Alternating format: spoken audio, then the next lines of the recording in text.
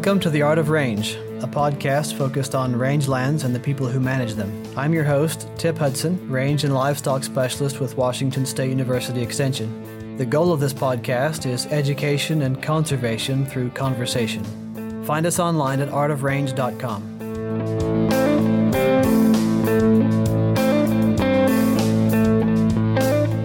My guest today is Ethan Lane. He's the Executive Director of the Public Lands Council, a branch of the National Cattlemen's Beef Association, and the Center for Public Policy.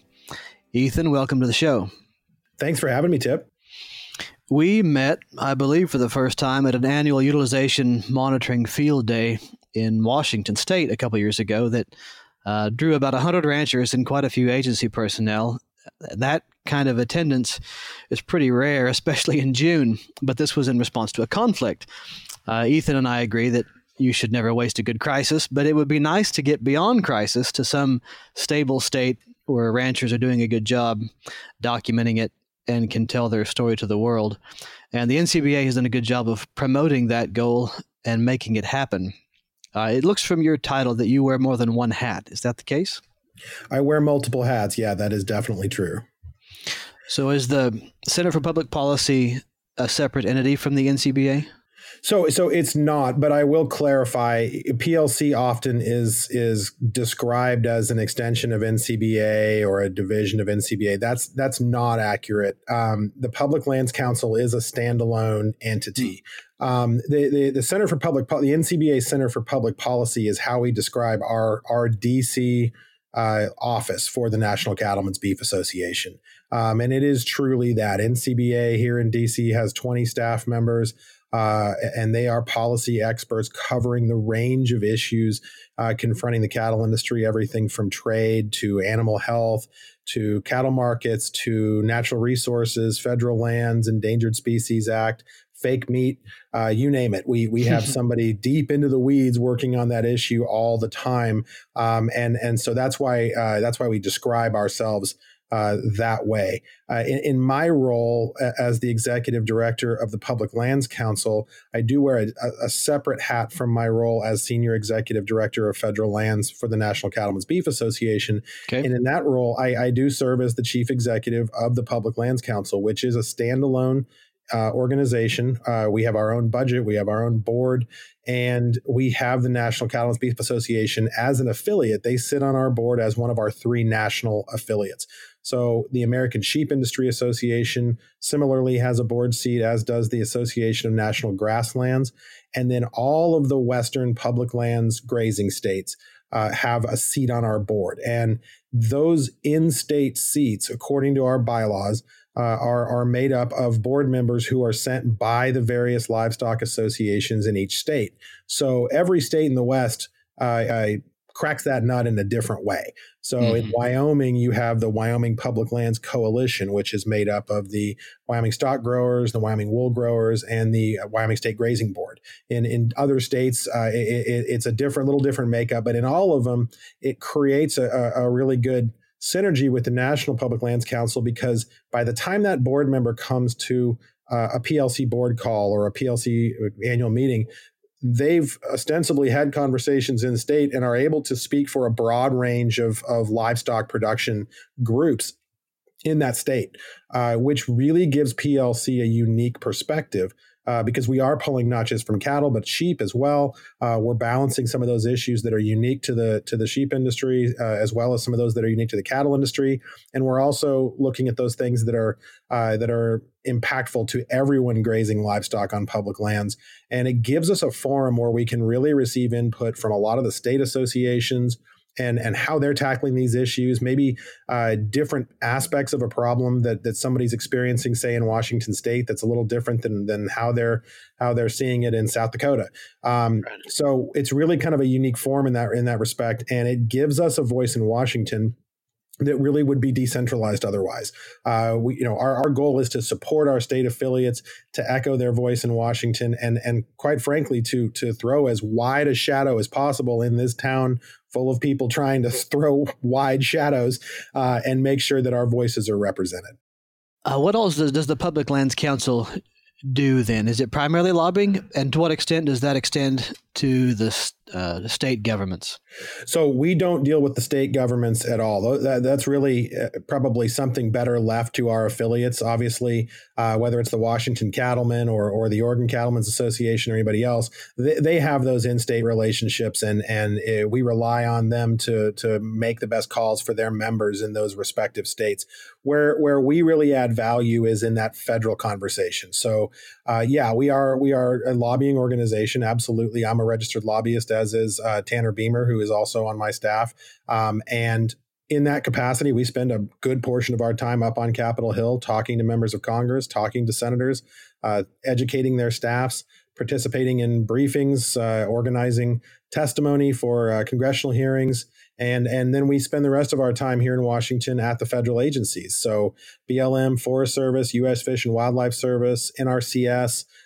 We try to make sure that the industry is represented there, that we have relationships in place, and that we have an open and functioning dialogue, which, honestly, with as many moving parts as we have in Western land management today, is probably one of the most important aspects of that relationship. Members of Congress come and go, their priorities ebb and flow with the election cycle and everything else. But those federal agencies are really in the business of managing these resources. And that tends to outlast, an administration or a particular Congress or a particular mood in the country. So it's important for us at the national level to have both of those conversations going on at once and to recognize that often they are very different conversations, although we're pursuing the same goals. Yeah, I think people who are not familiar with what lobbying looks like on the ground have the stereotypical negative connotation of lobbying. But having worked for 2 years as the executive for the State Cattlemen's Association here in Washington, we really did spend nearly all of our time trying to inform policymakers about issues that they otherwise really truly would not understand much about at all.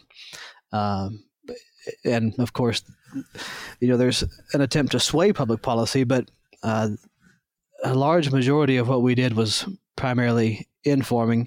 Yeah, it is. I mean, it's and it's hard to tell all the time what the best course of action is at any one point, because people do have preconceived notions. They do kind of have thoughts formed, and all too often those ideas are formed by exposure to half of an article they read 3 weeks ago, or something they saw in National Geographic but maybe didn't really get the main takeaway from it. And so it's really important for us to backfill with that and make sure we educate people. So sometimes we are persuading, and other times we're simply educating. What issues are on the front burner for the PLC right now? We're focused pretty heavily right now on regulatory reform. Obviously, we have an administration in place at the moment that has really made themselves open to looking at some of these programs to see how they might be able to run better. It's been an interesting conversation to be a part of, because I think during the Obama administration, regardless of your politics, just looking at how they ran their shop, it was a pretty closed environment at the federal agencies. They weren't really interested in broad-based discussion of how these programs work. It was much more of a preservation mentality. This and preservation of the program, I should be more specific. And in this administration, they've been far more willing to bring everybody to the table and say, all right, everybody fight it out. Let's figure out how to make it work better. Mm-hmm. That often results in things that maybe aren't specifically the exact prescription that we might think is needed in any particular circumstance. But, looking at it from that persuasive lobbyist point of view, I'm trying to find a path forward to policies that we're not going to spend the next 10 years trying to defend in a subsequent administration. So, we're always looking at that long-term durability, and that means building stakeholder support. That means engaging groups that necessarily don't agree with us. It means making sure that what we're working on isn't just good for us, but is good policy, period. Because if it's good policy, period, then it's going to be beneficial for us down the line. We've been subject to so many bad policies and so many policies that were sort of put in place with an aim towards reducing the footprint of grazing, that we've really spent a lot of time trying to unwind some of that and make sure that we're getting proper recognition as the tool that we are in managing federal lands, while also making sure that we are continuing to move the needle on rangeland health and building that web of support that reaffirms how important grazing is. I was part of a leadership conference in DC, I don't know, maybe 5 or 6 years ago, and we had a political consultant who came and spoke with the group. She'd been in DC for about 25 years. And somebody asked her in a Q&A why she felt that the polarization had been increasing over the last 10, 15, 20 years, political polarization. And her answer was really interesting. She felt like because of digital media and so much transparency in government that there's no room for anyone to negotiate. There's no room, for a dark smoke-filled room in which people can move off of their tightly held positions and move a little bit more toward somebody else. Nobody can give an inch because everything that they say and think almost is going to be broadcast to the entire world. So the idea of having an open dialogue where people who disagree with each other can discuss it and not just camp out on their talking points seems like it's pretty important. It is. And what's interesting is, I think in the national media, certainly, and even in some corners of DC, I think ranchers unfairly get labeled as being sort of immovable objects on a lot of these issues. But what we find is as we engage in some of those sort of, smoke-filled room conversations, although there are very few actual smoke-filled rooms anymore, as much as I love a good cigar, it's interesting that our members, particularly in the West, are so much more open to trying to find a path forward and trying to find common ground than some of the NGOs, some of these conservation groups, even if they have the best of intentions. What we often find is that they have a far greater lift to sell compromise to a support base of members or check writers that really has bought into an idea that's been sold by those groups than us. At the end of the day, our biggest goal is to make sure that our producers on the ground have a stable business environment and are free from regulatory overreach and can put the best product out the door while putting the best conservation practices possible on the ground. There are a lot of different ways to accomplish that and make sure that our members' interests are protected. So in that respect, despite the public perception, we're halfway home just because our folks are just so eager to get something done. To back up just a touch before we jump into talking about rangeland monitoring and tracking rangeland health on both public and private lands, what was your pathway to doing policy work for the NCBA? How did you get where you're at? It's been an odd, strange trip for sure. I started my career. I'm from Arizona originally, fifth generation. Came from an agricultural background and I grew up with horses and cattle. I grew up showing quarter horses and team roping, and so a lot of our friends in the industry always laugh about team ropers, and I certainly fit that description for better or worse. But I grew up in a family that really made its bones working on public lands issues in the West, working on Western water issues, and working in Western real estate. My dad was a state land commissioner in Arizona when I was a kid. After doing a stint for the Department of Interior during the Carter administration in the Land and Minerals hallway as a special assistant. And so, I grew up around this stuff. My mom was a policy specialist at the Senate Energy and Natural Resources Committee when FLTMA was written. So, this is sort of in my blood, I guess, to a certain extent. I started my career as a commercial real estate broker, actually, selling and buying ranch property and commercial property in Arizona. And that was a family business that I got my start in. I spent 10 years doing that and built a pretty large portfolio of ranch property in the state of Arizona for some of our high net worth clients. And in the process of putting together, 20 some odd ranches, really kind of was baptized by fire on some of the issues that you have to deal with in managing these environments that have deeded land and Forest Service permits and BLM permits and state lease. And all of the challenges that come with that and how they grow exponentially as your portfolio grows. So in 2009, when the real estate market had sort of reached its doldrums, my wife and I had a long conversation and decided that if we were ever going to go get into politics, which was sort of our passion from the time we met in middle school through high school and college, we better speak now or put it out of our minds forever. So we packed up and moved to Washington in 2010. And she went to work on Capitol Hill. And I started working in a consulting capacity. I consulted on multiple congressional campaigns. I ran a successful congressional campaign in northern Michigan in the 2012 cycle, and I worked on a bunch of other ones and started picking up consulting clients, lobbying clients. I spent several years with my own practice here in DC, built that up, and did a lot of work on endangered species, waters of the United States, working for Western oil and gas producers, as well as ranching interests in different parts of the West, a little bit of mining, kind of a mixed bag of resource issues.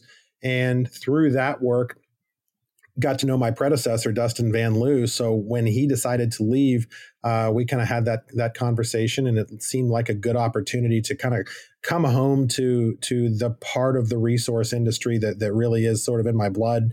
And without question, it's been the best decision I ever made. I'm incredibly proud of having built a successful political consulting practice in a town like DC. But boy, nothing can replace the work I do now, who I do it for, or how I get to spend my days. So it was kind of a twisty path that ended up with me being right back in my backyard. And there's, no matter what I do in this job, there's nothing cooler than my parents reading my name in the Western Livestock Journal or something like that, because at the end of the day, that's all we really want, right? Is to make our parents think we're doing something productive with our time, even if we live across the country. That's right. That's the acid test. Thank you for what you do. Alexis de Tocqueville said, 150 years ago, that one of the features of American life that made America strong was what he called its mediating institutions, organizations like the NCBA, the Boy Scouts, churches, League of Women Voters, you name it, all these organizations that represent people and give people a voice and kind of duke it out on the public stage. There really was truly an open dialogue about big ideas. So I think what the NCBA does is pretty important, as well as the fact that surveys routinely show that organizations like the NCBA are the most highly trusted sources of information for farmers and ranchers in particular. Extension often comes in second, so it is important for people like me to work with people like you to help ranchers succeed environmentally, socially, and economically. I mentioned that I worked for 2 years as the executive vice president for the Washington Cattlemen's Association. This was 01, 02, 03. That was a period of time when the beef industry nationwide was splitting over some political issues like packer ownership, country of origin labeling. But during that time, I felt that any political success we had at the state level usually could be traced to demonstrating the environmental sustainability of rangeland-based beef production. And so I had an opportunity to work for WSU as a extension faculty. So I switched horses, so to speak, but I really affirmed the importance of industry associations as agents of change and real help to ranchers. So the next question is, what all does the NCBA do and the Public Lands Council in terms of education? We've talked a bit about advocacy, which is really broader than lobbying, but what about education? Well, I think that's really at the core of how we spend our time is educating audiences that don't understand the full picture. The debate playing out, and it's removed from the rangeland conversation, but I'm going to bring it back home because I don't think it's that far removed. But the Green New Deal that was floated here at the beginning of this Congress by some of these new members that came in this wave last fall, obviously had this reference to farting cows, which for a variety of reasons we know is just patently false on its face. But it's given rise to a broad range of folks on the left primarily making really uninformed statements and pushing this idea of reducing beef consumption somehow being the magic bullet to affect climate change. And so we view that as a really important thing to push back on, particularly since their information is just so completely inaccurate. Mayor Bill de Blasio in New York just announced he's introducing Meatless Mondays, and in his press conference to announce it, made the statement that something, I think he said 30 or 40% of greenhouse gas emissions is attributable to livestock production. That's just not accurate. He's either grossly misleading his constituents, or he's grossly uninformed. But it's 2%. Livestock production in the United States is 2% of greenhouse gas emissions, and it's 3% if you include inputs at the feedlot. So when you look at the actual percentage and you look at what we produce for that, you look at the mouths we feed, the high quality protein that we're able to put on tables across the world at this point, and the fact that we do that while also managing rangelands exponentially better than we have in the past, to the point where you know as well as I do, we have data now that shows that in many areas a well-managed grazing system can actually be a carbon sink. That we can actually get to zero or start putting carbon back on the grid, so to speak, in those areas. And from my money, that nowhere is a better example of that than in the Western United States, where we have these large landscapes that we're managing and maintaining intact and making available for wildlife. And we're doing all that while also putting the best product in the world on people's plates. Anywhere our trade folks go around the world, what they hear is there is no beef available anywhere on planet Earth better than the beef produced in the United States. Full stop. So, I mean, it really is a cool opportunity. And I was on the BBC yesterday talking about a UN climate and wildlife report that just came out that was extremely dire, and the sky is falling, as the UN is sort of want to do in those kind of reports. And I made this statement on the BBC broadcast, and the host came back at me and said, "Well, don't you have a responsibility, to producers in the rest of the world?" It's absolutely not. My responsibility is to American beef producers to make sure that folks know that they are producing the best product in the world, and they're doing it in a way that should be the model of sustainability for the rest of the world. And I mean, I think that's something that really NCBA plays a leading role in educating people on, both on Capitol Hill and in the public, to help them understand that just because you saw something in a Netflix documentary, there are entire categories. There's an entire cottage industry that's cropped up around these dark conspiracy fueled food documentaries, and the beef industry is a favorite target of those. Just because you see those sort of fact-free documentaries, the reality is a far better story, and one that we should really be leaning into in order to find ways to make those kinds of gains in other parts of agriculture. So I mean, that's a tool that NCBA is able to use because of the presence that we spend so much time building nationally. I mean, that credibility doesn't come overnight. The media landscape in 2019 is unbelievably quick. And your ability to impact a national story or to get our voice in a national story comes down to minutes sometimes.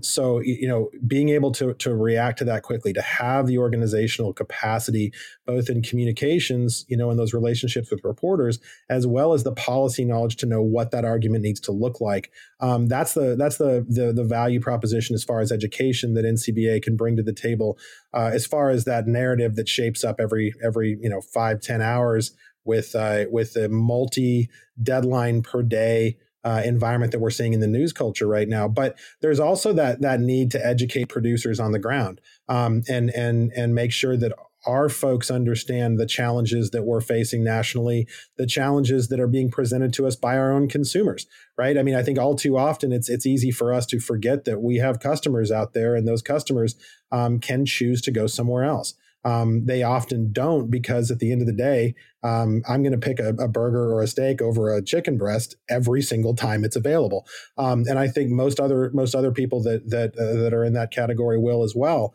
But it is important to help our producers understand where they need to maybe make their efforts better known. I mean, I've always said, you want to know the skinny on wildlife in a particular area. And I grew up hunting on public lands in the West, obviously. You don't talk to a hiker that's walking through, you talk to the rancher that's managing that environment. There's not going to be a better informed expert on deer populations or birds or anything else on his ranch than him or her. And that's a testament to what our folks do. But as you well know, we don't sell ourselves to the public that way as often as we should. We don't take as much credit as we should. My staff gets irritated with me because I'm fond of using the phrase "You're welcome, America" over and over and over again in our office. But I think it's a concept that we need to get more comfortable with, because we do put a lot of good work on the ground and we don't take enough credit for it all too often, and it puts us in a defensive posture sometimes that I don't think we deserve to be in. Yeah, I think this should be one of the easiest stories to tell. People are going to get tired of me saying that rangeland-based beef production is nearly by definition the most sustainable form of food and fiber production. Yep. Because it's one of the only industry segments where you're producing food in the same space that you're producing this whole other suite of ecological goods and services: clean air, clean water, wildlife habitat. That should be an easy story to tell. Absolutely. We are the last of the true free range productions, right? I mean, that's it. And I think partly in recognition of that, there's been a shift in government programs to incentivize good stewardship instead of paying farmers not to farm, like we did with the CRP program, which had its place. Which reminds me of a rabbit trail that I'm going to take just in case I forget about it later. At one time, the Chicago Climate Exchange had a carbon market for grazing lands. Is that still in place, and where is that today? So, it's a good question. And the idea of ecosystem service credits, I mean, they've shifted away from saying carbon credits because cap and trade obviously, scared everybody to death. But we've seen this crop back up in species conservation. A lot of different sort of models have cropped up to try to avoid ESA listings by doing pre-listing conservation work, generating credits on ranches for taking a variety of conservation practices into your operation and allowing that to be an offset for an oil and gas producer or a mine or wind energy or whatever else. And then we're starting to see the carbon side of that crop back up again. And I think for my purposes, and I've worked on this issue for years now here in DC, including before I was here at PLC and NCBA. I worked on it in the oil and gas industry as well, on the lesser prairie chicken and dune sagebrush lizard and some of those things. And I mean, I feel like we have a lot of people both in our community and in the conservation community, as well as in industries like oil and gas and mining, that are all in agreement that we need to find a model that works. I don't think we're quite there yet. I think there's a lot of people kind of trying to march ahead and say, nope, I've cracked the code and this is the model. But what we've seen by and large is that no one's been able to solve the demand side of that equation without regulatory constriction. So how do you compel people to engage in a carbon credit market or a species conservation market unless, for lack of a better description, they have a gun to their head saying you will engage in this marketplace?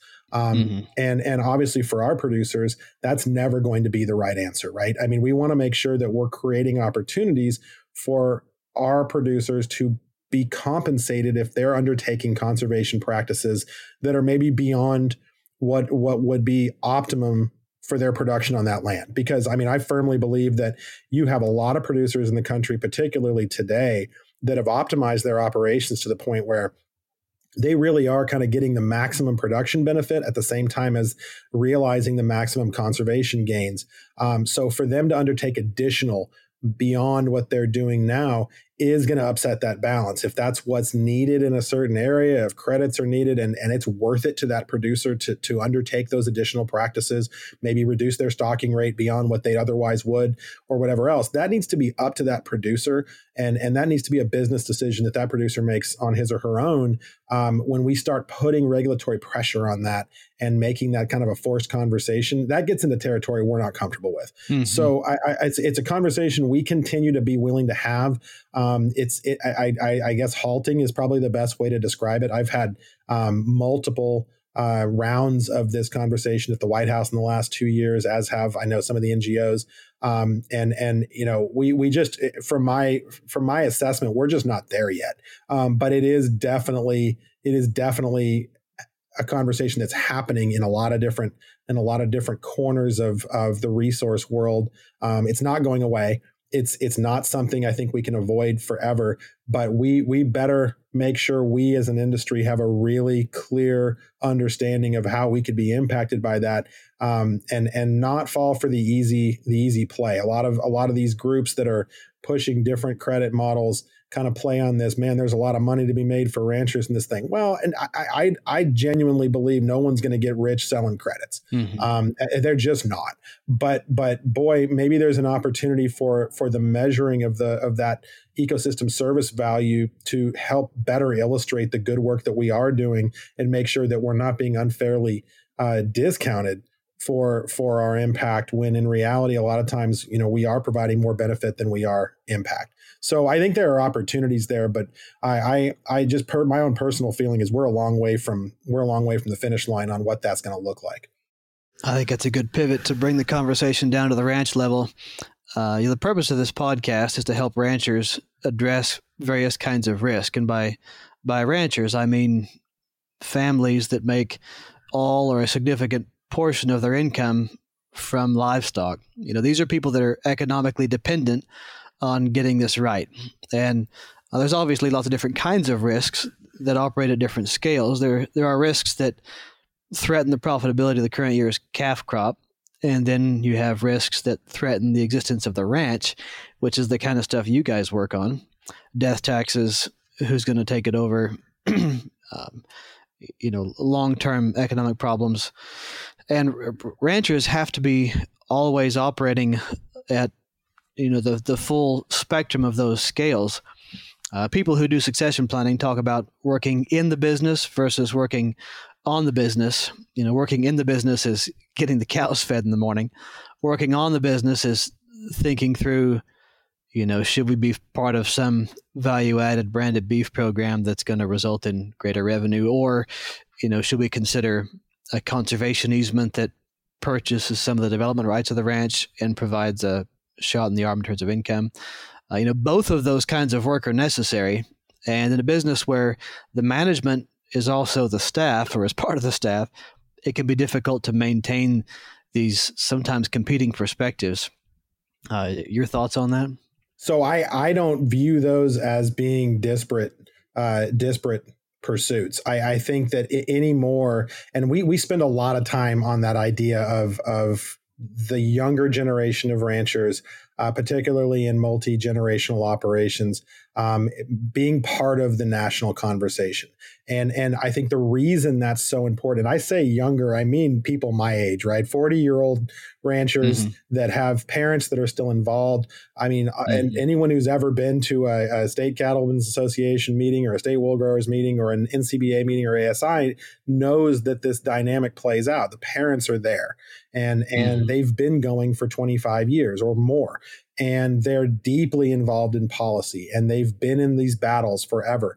And their kids are home on the ranch running a lot of that day-to-day operation. Their kids are in the business. And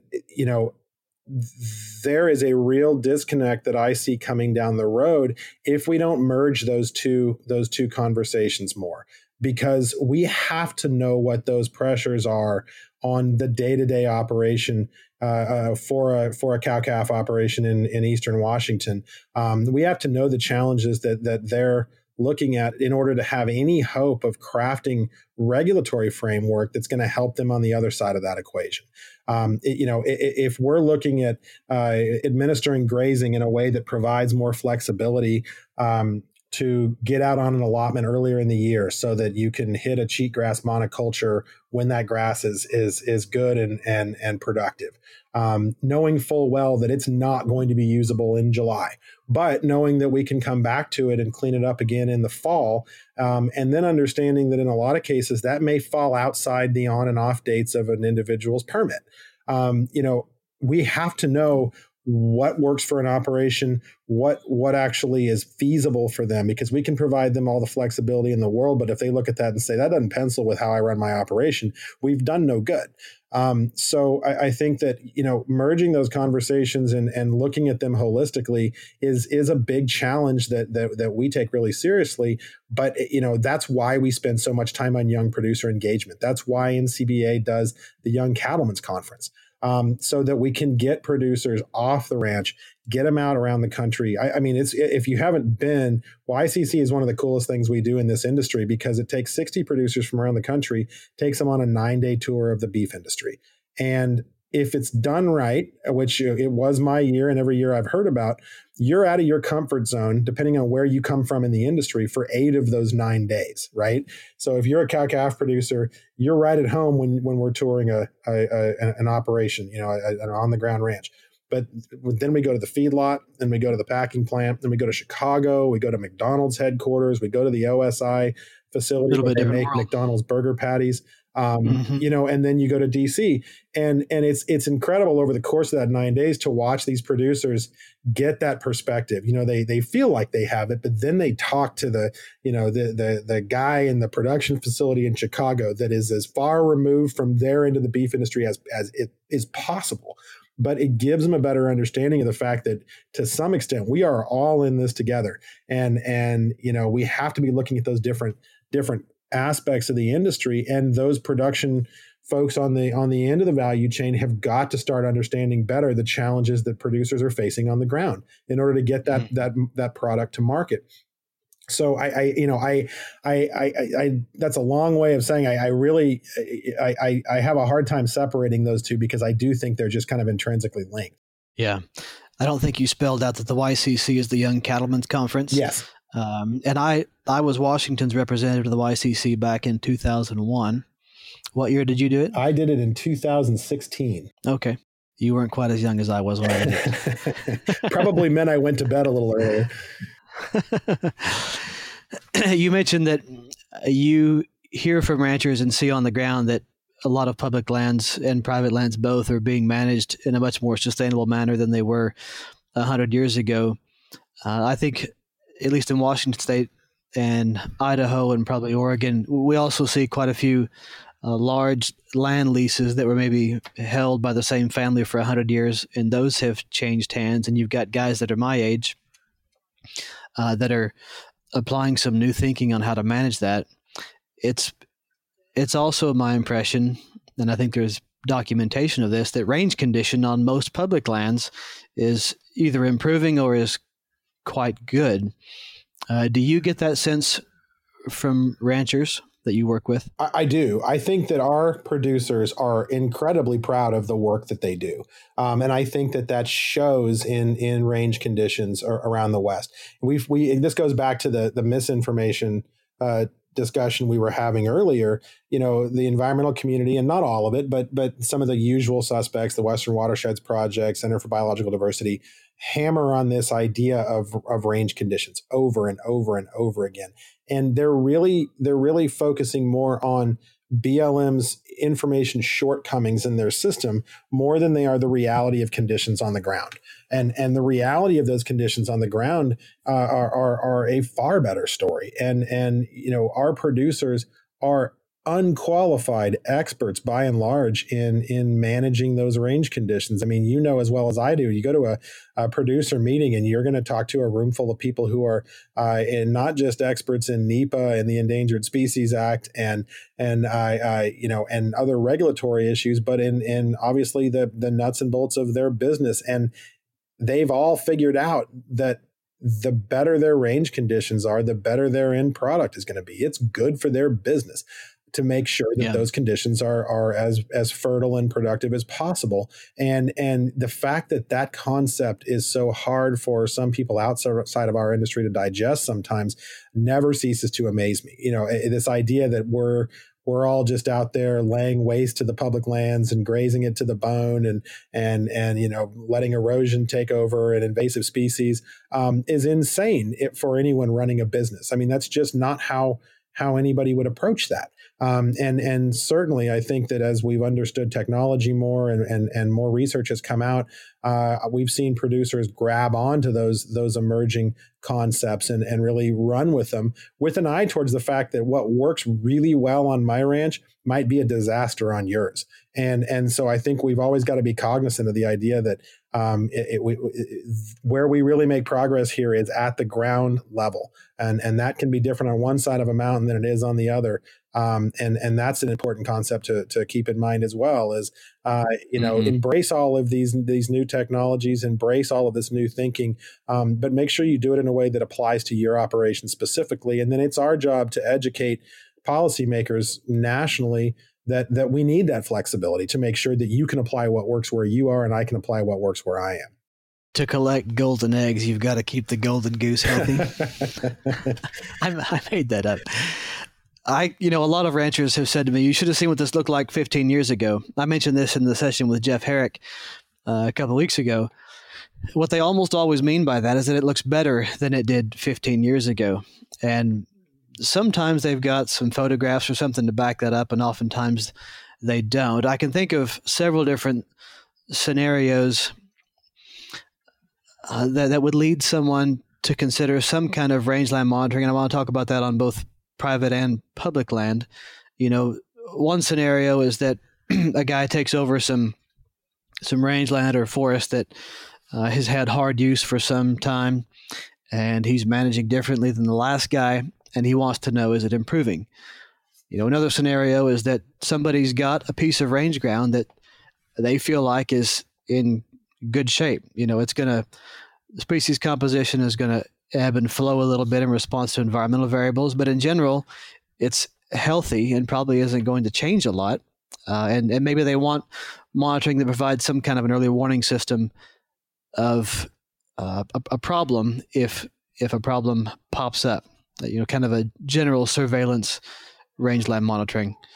I've also seen a number of situations where somebody has, what is objectively pretty healthy public land, but they've got some political pressure against public lands grazing. They want to know, should I be doing something separate from what the agency may or may not be doing to protect themselves, to show that their grazing management is maintaining healthy rangeland. And I think one of the challenges that on most public land, a permittee or a lessee believes, not without some basis, that the agency should be conducting some monitoring.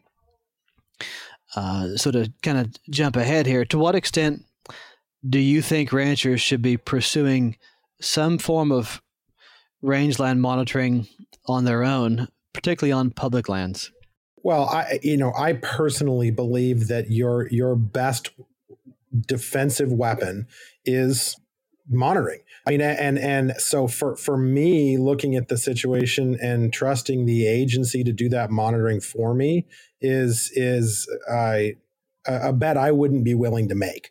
I understand. I say that with an understanding that there's a lot of fear of what happens with that data, and why on earth would I give these guys anything more than I have to, and that contentious kind of old thinking about monitoring.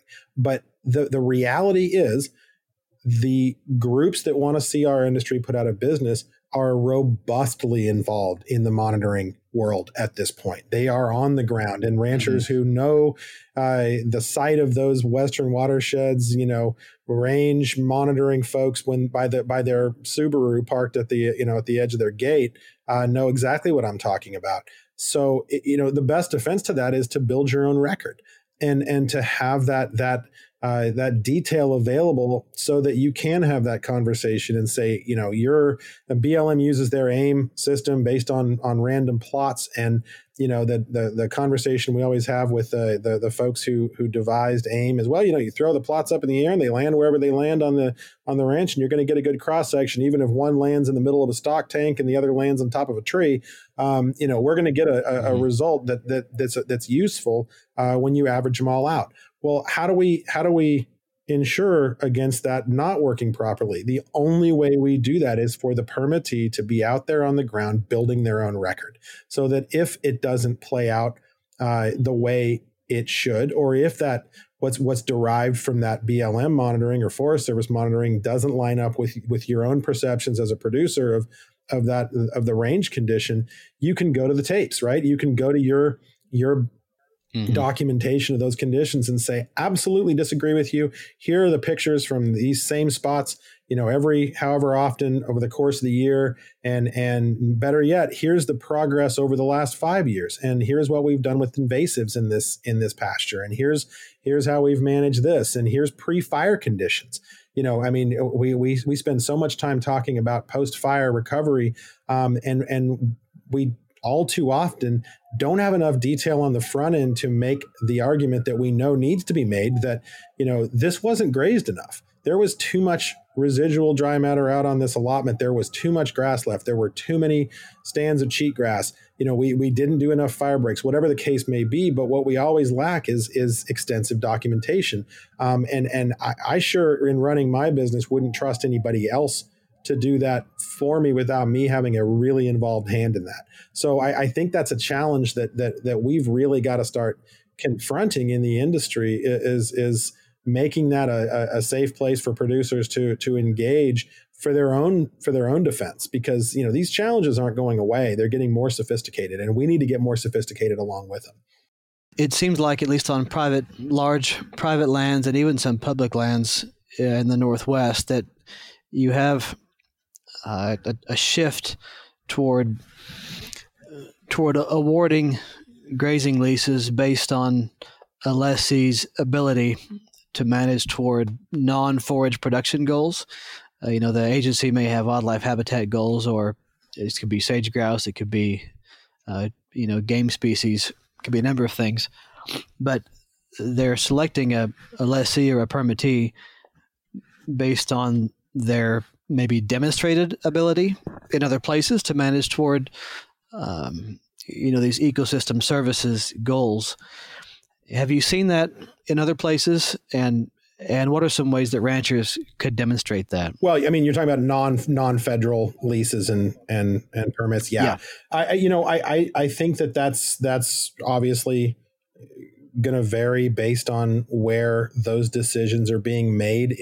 If a particular desired condition is being sought by a state agency on their state trust lands, in order to balance the equation for sage grouse, say, or whatever the case may be. By more and more, we're hearing about wildlife migration corridors. And, when we start talking about how on earth we're going to tackle migration corridor conditions across 150 miles, spanning multiple states and multiple jurisdictions, that becomes more and more important, because you might have those choke points as they've started to be known, at some point on private land or in some mixed environment, where you might see the states start to come in and say, hey, we really have need in this area to facilitate movement of mule deer. And so we want to make sure that whatever permittee gets this permit, if it's in the kind of environment where there isn't a preference right in place or some kind of a controlling interest in that grazing permit,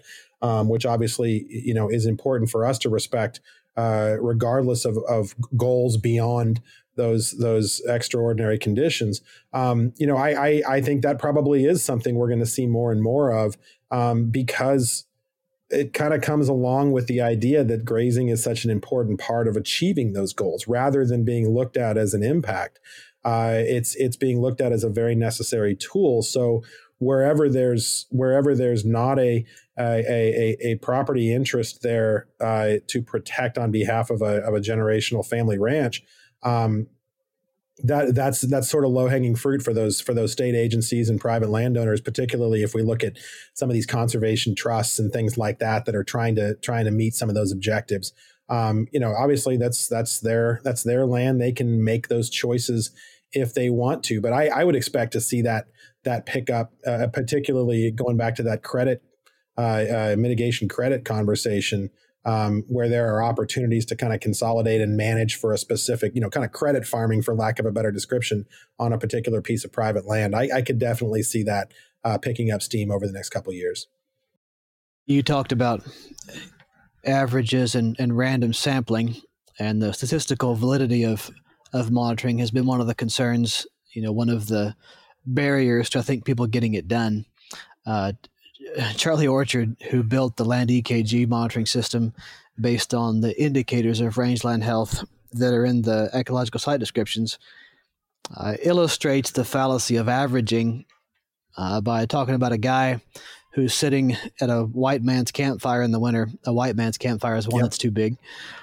His boots are on fire and his butt is frozen, but on average, he's just right.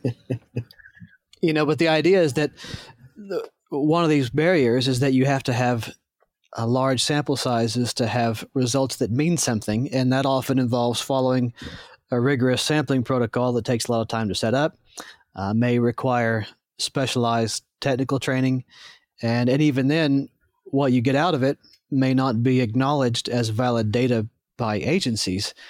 In the last session, Jeff Herrick with the Coronado Experiment Station and New Mexico State University said that this relatively new land potential knowledge system that they have developed might be the holy grail of rangeland monitoring, because it incorporates some of that randomness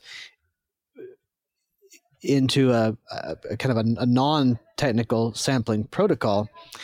What is your experience with the development of land PKS, and can you recommend it to ranchers? Well, we've been working with Jeff and his team. We had him present land PKS at our 50th anniversary PLC meeting in Park City last year. And Jeff and I talk about this pretty regularly. We have been actively monitoring, for lack of a better term, I guess, these different app-based solutions as they progress, because we're looking for those opportunities to lower the barrier for entry for producers. And it's, right. It comes back to talking to one of our bigger permittees and them telling us that monitoring right now is 6 full days of their operational year. That's just not achievable for every permittee or every private landowner for that matter. But it is important that we get to a place where they can start building that record. And if we can utilize technology, and it's funny, we always tell producers, hey, you've got a smartphone in your pocket, document, take pictures, record this stuff. So the obvious logical evolution of that is into an app like Land PKS that can do that in a way that is really going to generate usable data and contribute to the conversation in a positive way. And I mean, back to this idea that this data is being generated whether we're involved or not. The NRCS and Montana State rolled out the RAP system last year. That's that satellite-based monitoring system that's open to the public and is really amazing technology. But I think everyone that's looked at it or been involved with it understands that, boy, it's going to really require a lot of ground truthing to make that usable data. And so something like Land PKS can really aid in building that three-dimensional record of what we're actually seeing on the ground, and it can take some of the randomness out of that monitoring in its current form. So, I mean, we're very interested in Land PKS. We're hoping to get a further demonstration of it here in the remainder of this year. It's definitely something that's on our radar as far as things that we want to start engaging with our producers in order to get them comfortable with it, because it's got to be usable for them on the ground. And by that, I mean, your average permittee that maybe doesn't come to every state cattlemen's meeting and doesn't come to the NCBA convention in New Orleans and doesn't come to Washington, D.C. for the legislative conference. We need those folks that maybe, if we're really lucky, read one trade publication article a month, right? And maybe listen to their local ag radio update. Or maybe listen to the Art of Range podcast, but that's as far as they're going. And so those are the folks that we really need to reach in order to have a broad enough base to really make an impact. So yeah, we're excited by it. And what we keep echoing to Jeff is this has got to be an approachable tool for those producers on the ground. Yeah. The people you can't see from the road. That's right. Yeah, I tried out Land PKS last week on some sites that I'm familiar with and have some data on, and I was pretty impressed at the usability and the quality of the data. to kind of wrap up here, what else can ranchers do to be responsible permittees? And by responsible, I mostly mean, trying to be pursuing social sustainability, because public lands ranching depends on us telling our story well. Any take-home messages on what one thing you want listeners to remember or do? Well, so I never give me an opportunity like that, Tip, because I've got more than one. First of all, I do believe really strongly in telling our story, but we need to get better at telling it to other people. We're really good at telling each other our story. And I think that gets us into trouble sometimes because it creates an echo chamber. And we need to get better at telling our story to folks who have no idea how this industry makes money or the good that we do. And I think that's something that the livestock associations can really help with as we get better at finding ways to reach out. But, don't be afraid to engage with your neighbors or folks that encounter your ranch as from a recreational perspective. And that sort of leads me to my second point. The environment, particularly in the West, is changing rapidly. And we see this in some of the outdated regulations that impact grazing. When a lot of those things were written 40 years ago, we didn't have the recreational footprint that we have today. There's been an explosion of public access and public use in the West. So our permittees, from a social perspective, unfortunately have a more complex workload now, because you do have a huge number of suburban folks that are buying four-wheelers in 4-packs for their family to go out to public land on the weekend. They're camping and they're hunting and they're hauling $500,000 motorhomes out and they're camping on your stock tank for a month at a time. And we're having those conversations with Forest Service and BLM, and we're working and with some of the recreation groups to find ways to manage that. But ranchers have got to show up for that conversation, and we have to start reaffirming the idea that, look, we understand that we're operating in a multiple use environment.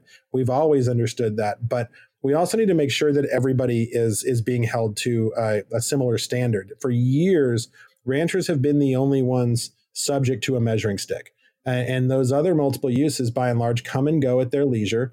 They're not necessarily paying fees to be there. And look, they're the public. They pay taxes. It's public land.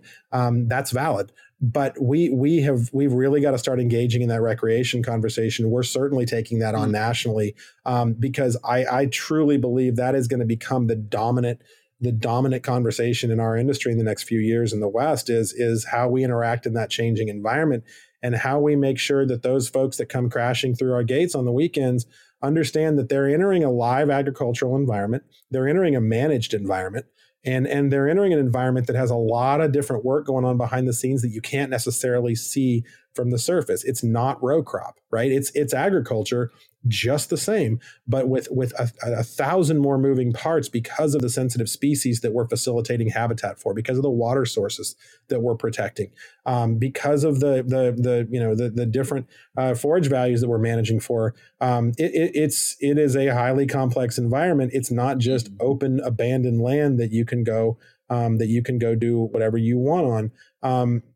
So that's really something I guess I would ask ranchers to start thinking more about. Be pissed. I mean, for lack of a better description, and rightfully so, that you have people that aren't showing respect for the land that you make your living on, and then you're left holding the bag for it. But let's engage in the conversation. Let's make sure we're documenting that too. Let's make sure our voices are heard, and let's be looking for opportunities to reaffirm our position in that landscape.